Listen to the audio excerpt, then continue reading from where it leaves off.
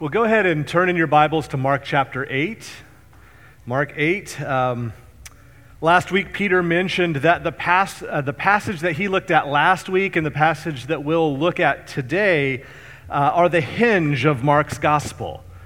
The first 8 chapters of Mark are focused on raising a question in our mind through all of these stories that Jesus is doing. The question that's posed to us is, who is this man? Who is this man who teaches with such unheard of authority, who casts out demons, who heals diseases? Who is this man who forgives sins and calms storms and multiplies food in the wilderness? That is the ultimate question. That is the most important question that you can ask yourself. And your answer to that question will set the direction of your life for all eternity. And in Mark 8, the disciples get it. Peter gets it. Peter says it. He says, "You're the Messiah. You're the promised king to come."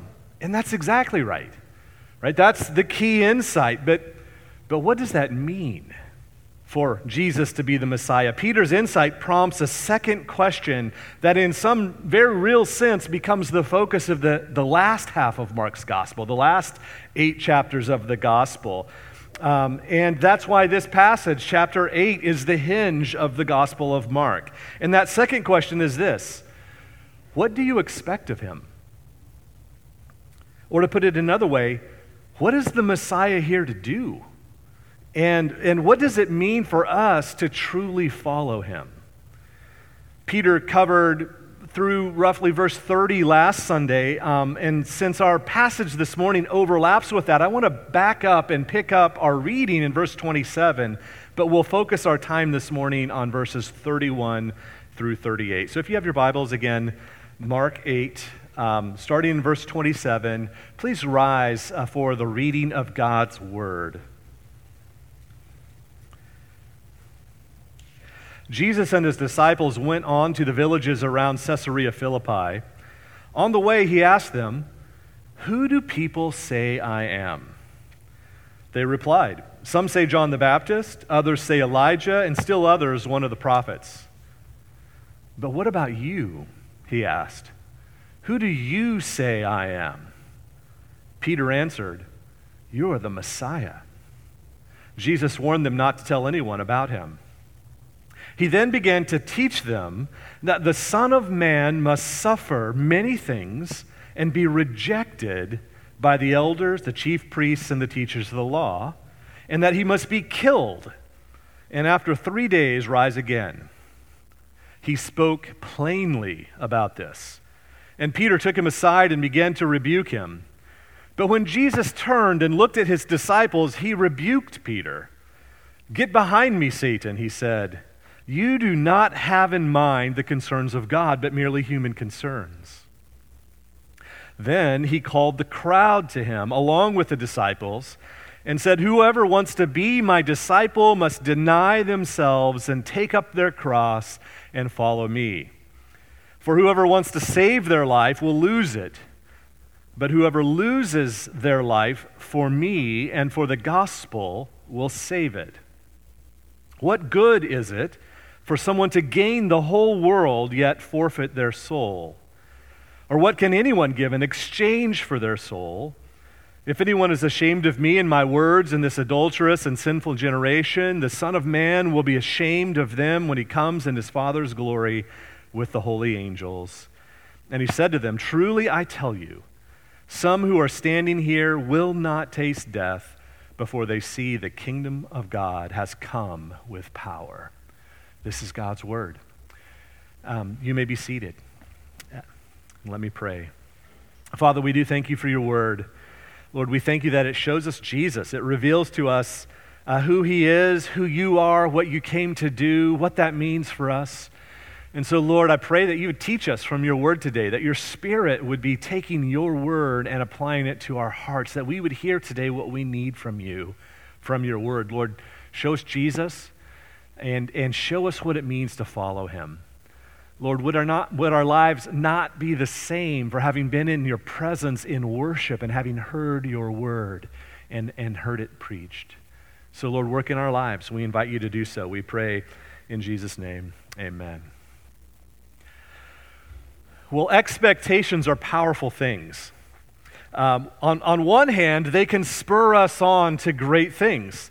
Stephen Covey has said that you treat a man as he is, and he'll remain as he is.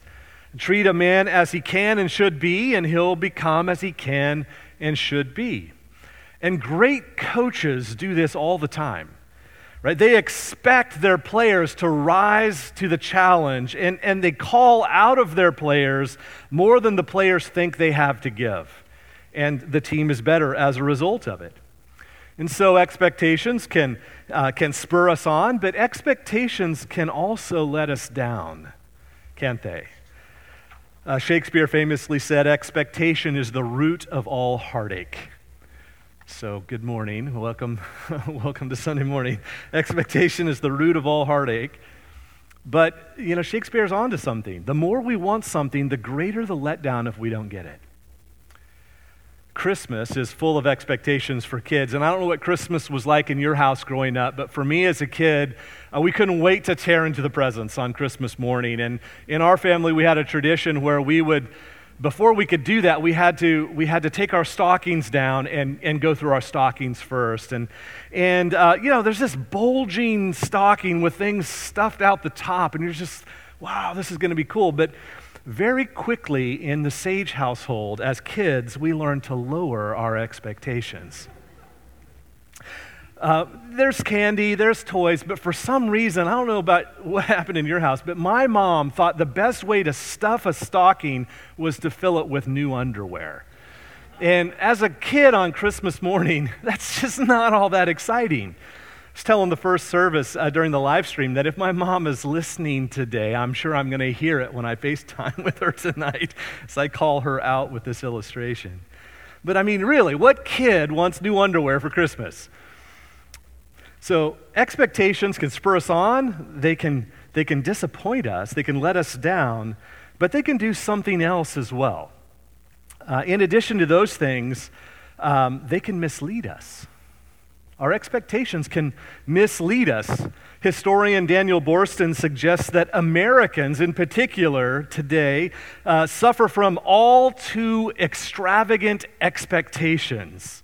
And in his book, The Image, Boorstin makes this observation. Bear with me as this is a somewhat of an extended quote, but I think it's helpful. He says, "We expect anything and everything. We expect the contradictory and the impossible.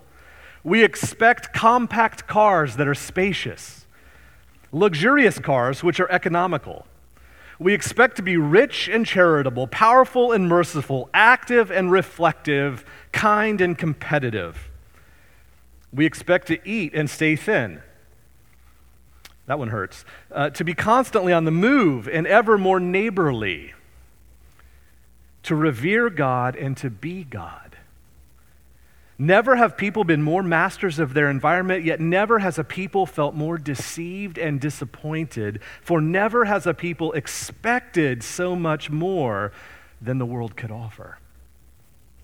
Interesting. Shakespeare may have been more insightful about our time than he was his own.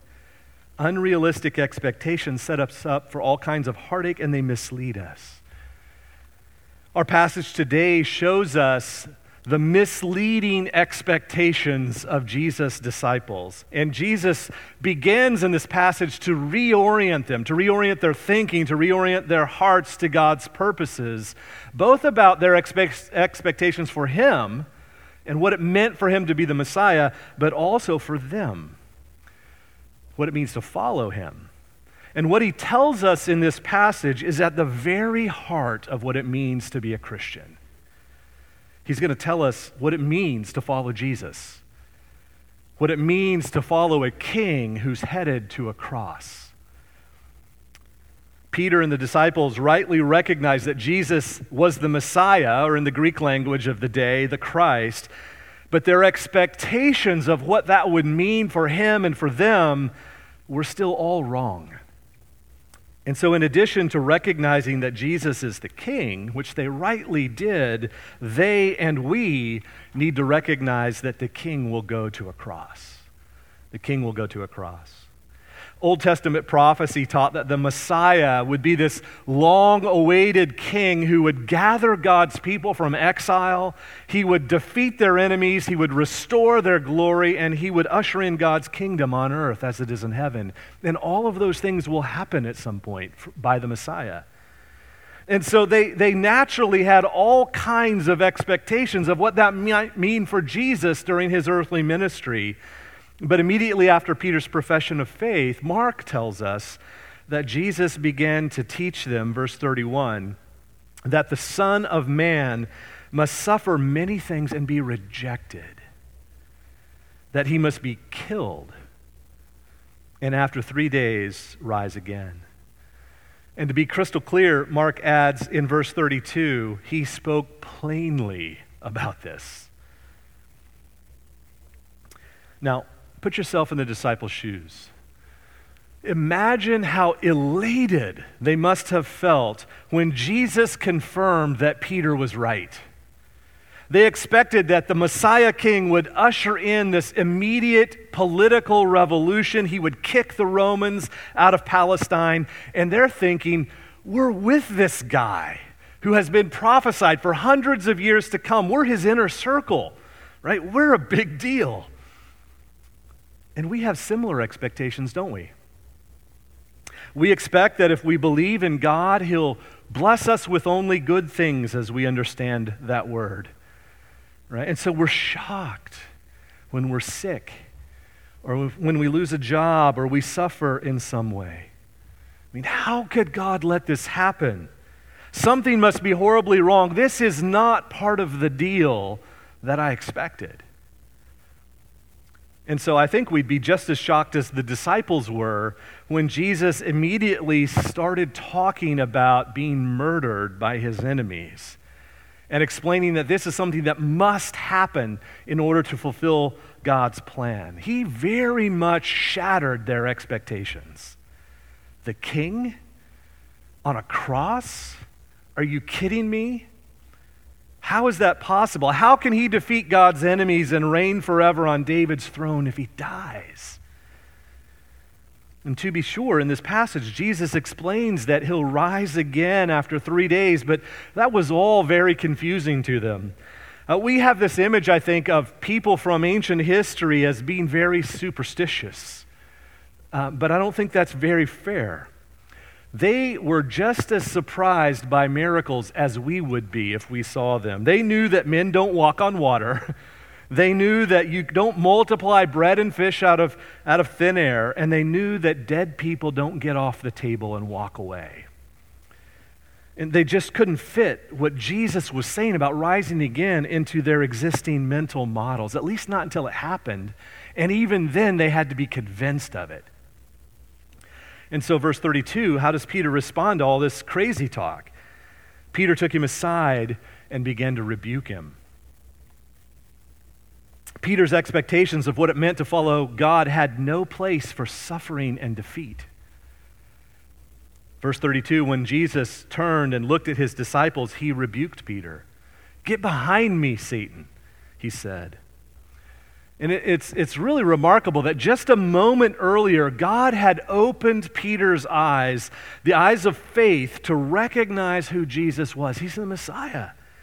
But now, who knows, minutes later, Peter is voicing not the mind of God, not the thoughts of God, but the very temptation that Satan gave to Jesus in the wilderness at the start of his public ministry. He suggested a way to glory that avoided the cross. You can have glory without suffering. And Jesus is saying, Peter, if you resist my plan to die, you resist God. You side with Satan. Satan doesn't want me to die, because if I don't die, you'll be in hell. The last thing Satan wants from me is to die to pay the penalty of your sin, but that's what God wants, Peter, because he loves you. My death is necessary for you to be able to know the redeeming love of God. Peter's problem was much bigger than he thought it was. He thought his problem was Roman oppression. or some other circumstance in his life that Jesus was going to fix. We think our problem is our job or lack thereof, our health, a relationship, or some other circumstance in our lives. But Peter's and our biggest problem is our sin. It's our sin that separates us from God. Jesus had to defeat that enemy first. And so faith recognizes that his death on the cross, his resurrection 3 days later, was necessary for our salvation. And so it's not enough to just recognize who Jesus is, to affirm the truth that he's the Messiah, the Son of God. The demons do that. True faith allows God to challenge our assumptions, to challenge our expectations, and to redirect the way we think about ourselves, the way we think about what's important in life, and the way we think about our world. True faith allows God to challenge us, to challenge our assumptions and expectations about ourselves, about what's important in life, and about how we view the world around us. And so Jesus goes on to explain that if we're to follow Jesus, that means that we too must take up our cross. And what Jesus says about this is so important to what it means to have a relationship with God. It's so universally applicable, applies to everybody, that he doesn't just say it to his disciples. They're on their retreat in Caesarea Philippi, and he's like, let's get the crowds back. And so he gathers the crowds around him with his disciples in order to explain this. And he says in verse 34, whoever wants to be my disciple must deny themselves and take up their cross and follow me. Friends, this is a bombshell. They all knew what that meant. The cross was the most horrific way that the Romans could kill you, execute you. And Jesus is saying that if you want to follow him, if you want to benefit from his death on a cross, you need to take up your own cross. Not to earn your salvation. It's not as if you're adding something to Jesus' death for you, but rather it's a response of faith to the salvation that Jesus has accomplished for you. As Dietrich Bonhoeffer, the German theologian and pastor, famously said, when Christ calls a man to die, he bids him to come and die. When Christ calls a man, he bids him to come and die. It's not about God making you comfortable. If you're a Christian, your life on your terms for your own purposes is over. Your life on your terms for your own purposes is over. You cannot squeeze Jesus into the edges of your life, and you can't approach him like a genie in the bottle to bless the plans you have for your life. Self-denial, taking up your cross, means letting go of self-determination and independence. These are American cultural values, friends. This is so countercultural. If you're to take up your cross and follow Jesus, you are no longer allowed self-determination and independence. You are submitting to God. You're replacing those things with obedience to Christ, with dependence on his power and his grace at work in your life. It means being devoted to his cause, living all of your life for your kingdom, for his kingdom, not your kingdom, for his kingdom. The Apostle Paul put it this way in Galatians 2:20. He said, I've been crucified with Christ. He's taken up his cross. I've been crucified with Christ, and I no longer live, Paul says, but Christ lives in me. The life I now live in the body, I live by faith in the Son of God who loved me and gave himself for me. In another place, Paul put it this way. He said, for Christ's love compels me. Having been convinced that one died for all, therefore all died, and he died for all, that those who live should no longer live for themselves, but for him who died for them and was raised again. When you understand that the King of the universe, the creator of all things, the one who is most worthy of all praise, who is supreme over everything, when you understand that that king humbled himself by taking on a human nature, leaving his glory in heaven, coming into this world, submitting himself to this broken world, to the law of God, and being obedient to the point of death on a cross for you, when you understand that, when you experience that by faith, your heart changes. Your priorities change. You can't see the world in the same way that you used to. Suddenly, your small plans are not so important. What becomes important is the glory of God, your delight in Him. A Christian who has the Spirit of God living inside of them wants to glorify God and enjoy Him forever. And so, as disruptive as it can be to have our expectations challenged and shaken, faith responds to God's love for us by devoting everything to the King and His cause. Devoting our very lives to the King and His purpose, His mission. And the paradox of the Christian life is that denying yourself is the way to satisfaction. It's the way to joy. Humbling yourself before God is the way to God raising you up in glory. Taking up your cross is the only path to ultimate joy. Do you believe that? In verses 35 and 38, Jesus gives 4 reasons why denying ourselves, taking up our crosses, and following Him is the absolute best way to live your life. Look at the first one, verse 35.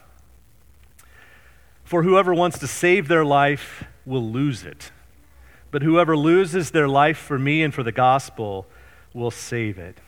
Again, I ask you, do you believe that? Do you believe God's word on that point, Jesus' teaching? Or do you believe that the way to save your life, to make your life count, is to be involved in all of the possible activities that you can that will pad your academic resume so that you get into the right school, so you get the right job, so you make the right amount of money, so that you can buy the right stuff to ensure that you and your family are comfortable? It's the American dream. Jesus calls us to lose our lives for His sake and the gospel's.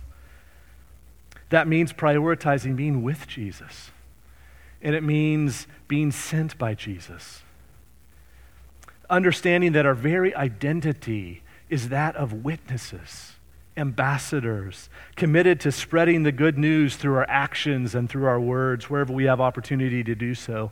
So do you invest consistent time in God's presence, in His Word, in prayer, in personal worship, because you want to experience Jesus and enjoy Him?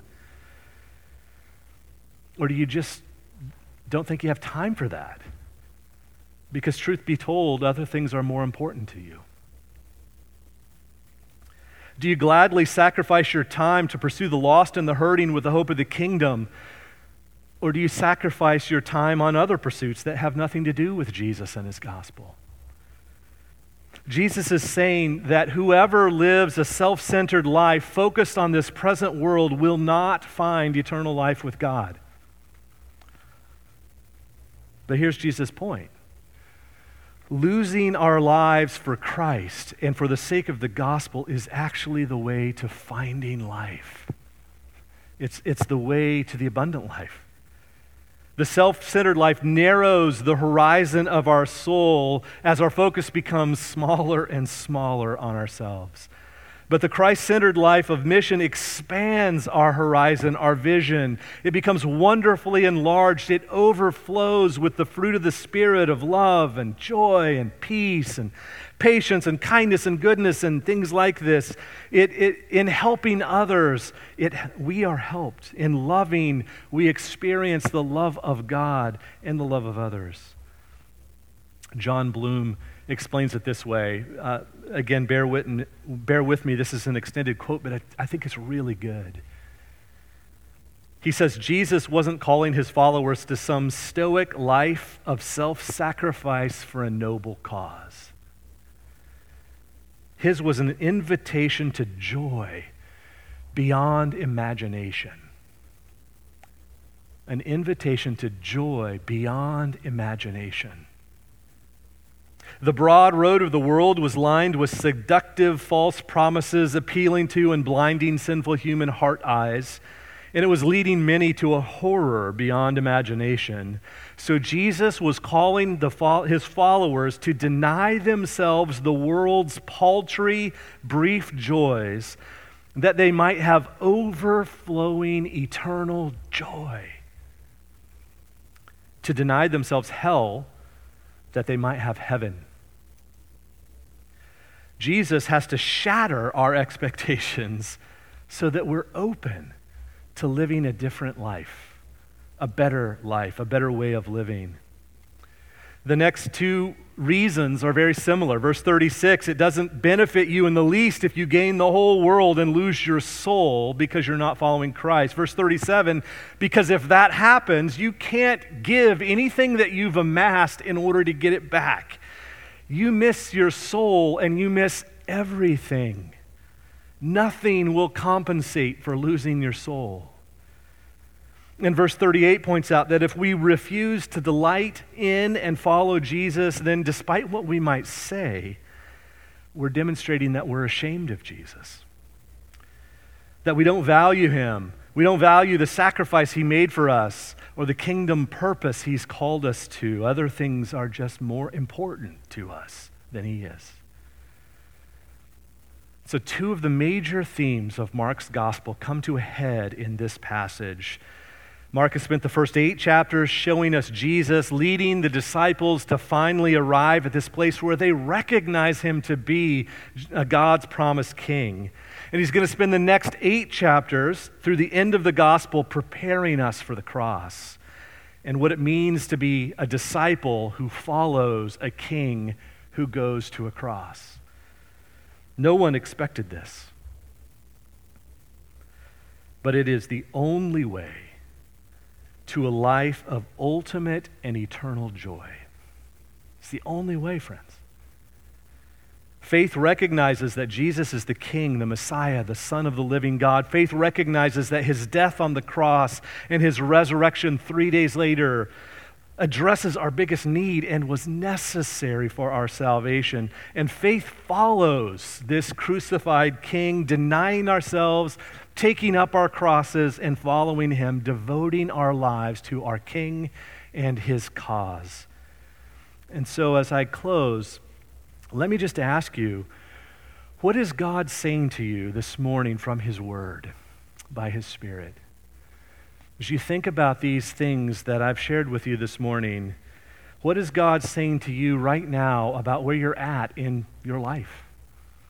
How you're following?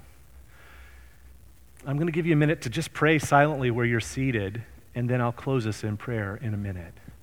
Ask God, God, what are you saying to me today from this passage? Let's pray. Father, we thank you that you disrupt our lives and you shatter our expectations. Because truth be told, if you didn't do that, Lord, we would be in the weeds. But you tell us that the kingdom of God is near, therefore repent and believe the gospel.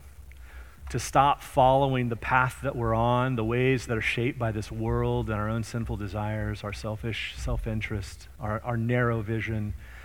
To turn around and walk the other way. To live more fully into your kingdom today than we did yesterday because of the love of our King who gave everything for us. Lord, help us to find our life in Christ. Help us to find our purpose in his kingdom, in the gospel's sake for the world.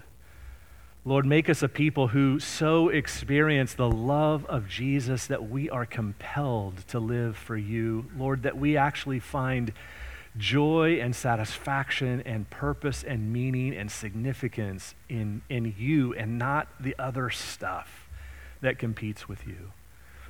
And so, Lord, do your work in us. Bear fruit in us. Bear fruit through us, Lord.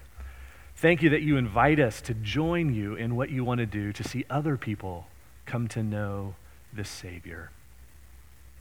Lord, enlarge our vision, change our hearts, make us more like your Son, and help us to glorify and enjoy you. Amen.